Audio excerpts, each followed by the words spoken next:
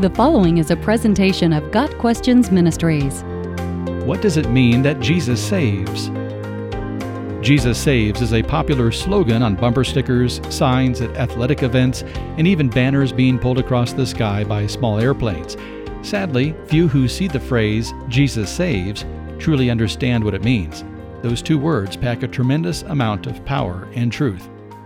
Jesus saves, but who is Jesus? Most people understand that Jesus was a man who lived in Israel about 2,000 years ago. Virtually every religion in the world views Jesus as a good teacher and/or a prophet. And while Jesus was truly a good teacher and a prophet, those job descriptions do not capture who Jesus truly is, nor do they explain how or why Jesus saves. Jesus is God in human form. He came to earth as a true human being, in the person of Jesus Christ, in order to save us. That brings up the next question: why do we need to be saved? Jesus saves, but why do we need to be saved?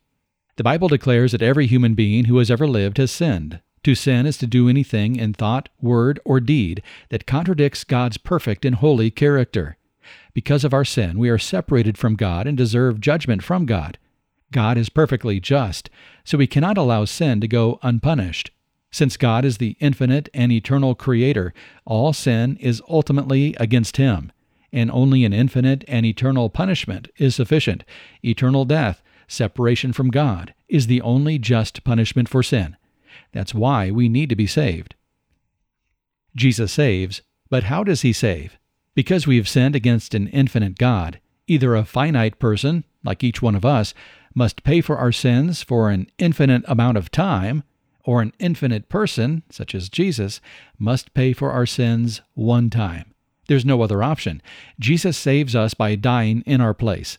Jesus Christ sacrificed Himself on our behalf, paying the infinite and eternal penalty that only He could pay.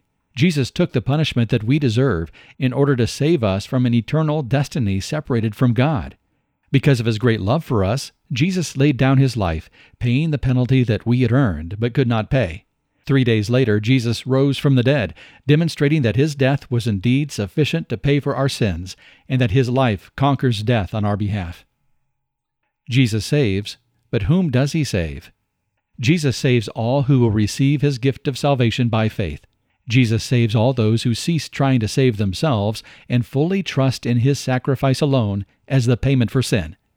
Jesus' sacrifice was sufficient to pay for the sins of all humanity, but His gift of salvation is only received through faith. We must trust Him. If you now understand what it means that Jesus saves, and you want to trust in Him as your personal Savior, you can, as an act of faith, communicate the following to God. God, I know that I am a sinner, and I know that because of my sin, I deserve to be eternally separated from You. Even though I do not deserve it, thank You for loving me and providing the sacrifice for my sins through the death and resurrection of Jesus Christ. I believe that Jesus died for my sins, and I trust in Him alone to save me. From this point forward, help me to live my life for You instead of for sin.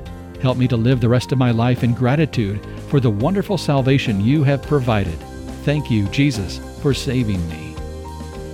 Got Questions Ministries seeks to glorify the Lord Jesus Christ by providing biblical answers to today's questions. Online at gotquestions.org.